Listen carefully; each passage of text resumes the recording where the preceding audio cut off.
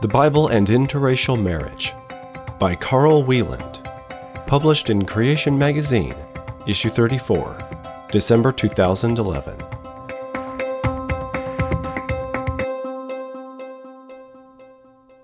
Even though the Bible makes it clear that all people descended from Adam and Eve, so they must be very closely related, there are still misconceptions among some Christians surrounding race.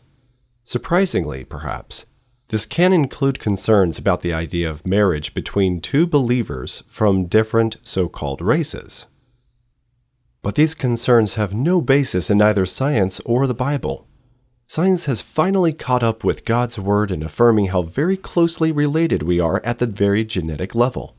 Evolutionary thinking has, historically, exacerbated racism dramatically. Charles Darwin believed that some groups were less evolved toward humanity than others, with his own group, unsurprisingly, the most evolved. Darwin's ally in Germany, Ernst Haeckel, even attacked the Bible for its anti-racism. It's not as if we can solve all society's problems with race by simply decreeing, on the basis of our close relatedness, that there is no such thing as race. If that were so, then there would be no such thing as racism or discrimination by race, nor would there even be the question of interracial marriage. In short, the word race still conveys everyday meaning. We recognize that some are more closely related to us, and hence look more similar to us than others. But what group differences exist are trivial, as modern discoveries in human biology and genetics now confirm. Things such as skin, hair, or eye color involve no structures or functions unique to any group, just various amounts of the same stuff. All people have the same sunscreen, skin pigment, called melanin. Those with more melanin, generally labeled black, are really more dark brown. Those with less, called white, are really light brown, often pinkish, because of insufficient melanin to screen the redness of their small blood vessels. And there are many shades in between. People with blue eyes have no unique coloring chemical. It's that same stuff, melanin. It's simply the way the light scatters from the lesser amount of melanin, just as the sky is blue because of the scattering of light from air molecules, enhanced by fine dust particles. Similarly, those genetically programmed to produce a lot of melanin in their hair will have brown or black hair, and those with a little bit have blonde hair. Incidentally, it's easy to explain how groups of people with differing characteristics distributed variously across the world could have arisen very rapidly. The Bible describes an event at Babel that provides the right conditions, the breakup of a population into a few dozen smaller ones that became isolated from each other. The world's population, having recently emerged from a near-extinction event, all spoke the same language. A small number of new languages, which form the roots of today's language family trees, was suddenly and supernaturally imposed upon this group. The resultant confusion and likely hostilities meant that each group rapidly fulfilled God's stated purpose for this event, namely to spread people over all the earth. In effect, the event imposed a virtually instant social and then geographic, hence reproductive, isolation from each other. Each group carried a different subset of the total gene pool. Chapter 18 of the Creation Answers book explains in detail how this would have led to all sorts of genetic groupings, including visible traits we see in human populations today. Thus, racial differences, though not the purpose of this Babel event, were a side effect.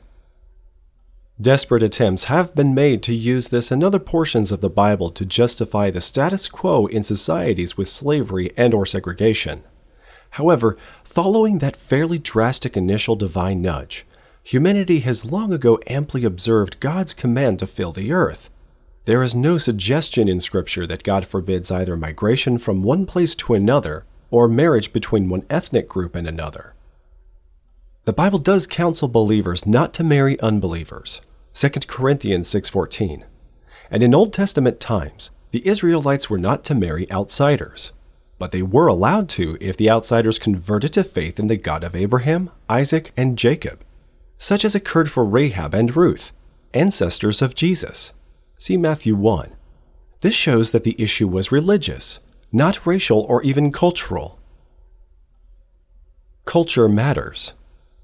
Common sense indicates that groups that have a longer history of isolation from each other, both geographically and linguistically, will have developed greater differences in their respective cultures. Interracial marriage will therefore often mean that one is marrying someone from a different culture. So, there are wisdom issues to consider. Cultural differences can arise even when two people are of the same race. For example, a typical English person marrying a typical Russian. Even those speaking the same language, such as Americans and Australians, are often surprised at how great the cultural differences can be. Cultural differences can greatly enrich both persons' lives, but they can also bring a unique set of problems. Couples wise enough to seek counseling on various matters prior to betrothal should consider such things too. It helps to be able to anticipate the sort of problems that may arise and bring the issues out into the open. The intention is to try to minimize problems should the marriage proceed. Dogs, and the dogma of racial purity. One of the issues in the way that people see interracial marriage has, I think, to do with misconceptions about the idea of a so-called pure race. I recall listening to a talk by CMI colleague Peter Sparrow. With his trademark wide grin and a booming voice, Peter made a statement which even startled me. It certainly seemed to shock many in the audience. He said, "Adam and Eve were the ultimate mongrels." When you think about it, he was absolutely right. The problem is that we have been conditioned to think of genetically depleted populations as pure in the sense of somehow better. In fact, it is the mongrel combinations in both animals and humans that have the greater genetic richness, more like the originals that God created directly. A good illustration of this involves domestic dog breeds. Starting from a mongrel dog population, breeders have been able to select out many different pure breeds. Varieties as different as, say, Great Danes are from Chihuahuas. But by isolating certain characteristics, breeders have had to ignore others. Thus, by breeding for Chihuahua-ness characteristics, including tininess, some of the genes for Great Dane-ness, such as hugeness, were lost in the process, and vice versa. So if all dogs in the world cease to exist apart from Chihuahuas, one could never breed something like a Great Dane again. To rebreed a Great Dane, one would need the genetic richness and variety in that original dog population. So the pure breeds are in fact thinned out and genetically depleted populations. They are more specialized, but also less able to vary and adapt further by selection. Similarly, in human populations, Adam and Eve could not have been, as they are often depicted, pale-skinned with blue eyes and blonde hair, or they could not have given rise to all the different varieties of humans. They would likely have been middle of the road in most characteristics, thus able to provide for the great range of variety observed in their offspring. In such things as skin shade, hair, and eye coloring, they were likely a medium brown. The descendants of people who have such a rich genetic endowment can then express a great range of variation as these genes recombine. Their skin shading can range from white to black, and every shade in between. This is beautifully illustrated in the two-tone twins example favored by CMI speakers. The one baby girl looks like a white Caucasian female with blonde hair and blue eyes. Their other baby girl with dark brown skin, black hair, and dark brown eyes. The two beautiful twin baby girls shown were able to express that amazing level of variety in one generation because their mother and father are themselves the product of mixed marriages. In short, when two people from different races intermarry, they gain a great richness and variety in their genes, closer to the original. How sad that so many, inspired by evolution, or by others who have been, have put so much fanatical passion into preserving their particular pure race. Many have killed, and even willingly died for this cause. Once one sees it for what it is, one's genetically depleted race, it doesn't sound like a cause worth wasting any breath on, let alone dying for. The bottom line. When we start with the real history of mankind given in God's Word, we see why there are no biblical or biological barriers to interracial marriage. In fact, there are positive aspects to it. Since the spouses in such a marriage are generally going to be less closely related than two of the same ethnic group, they are likely introducing greater genetic variety into their offspring.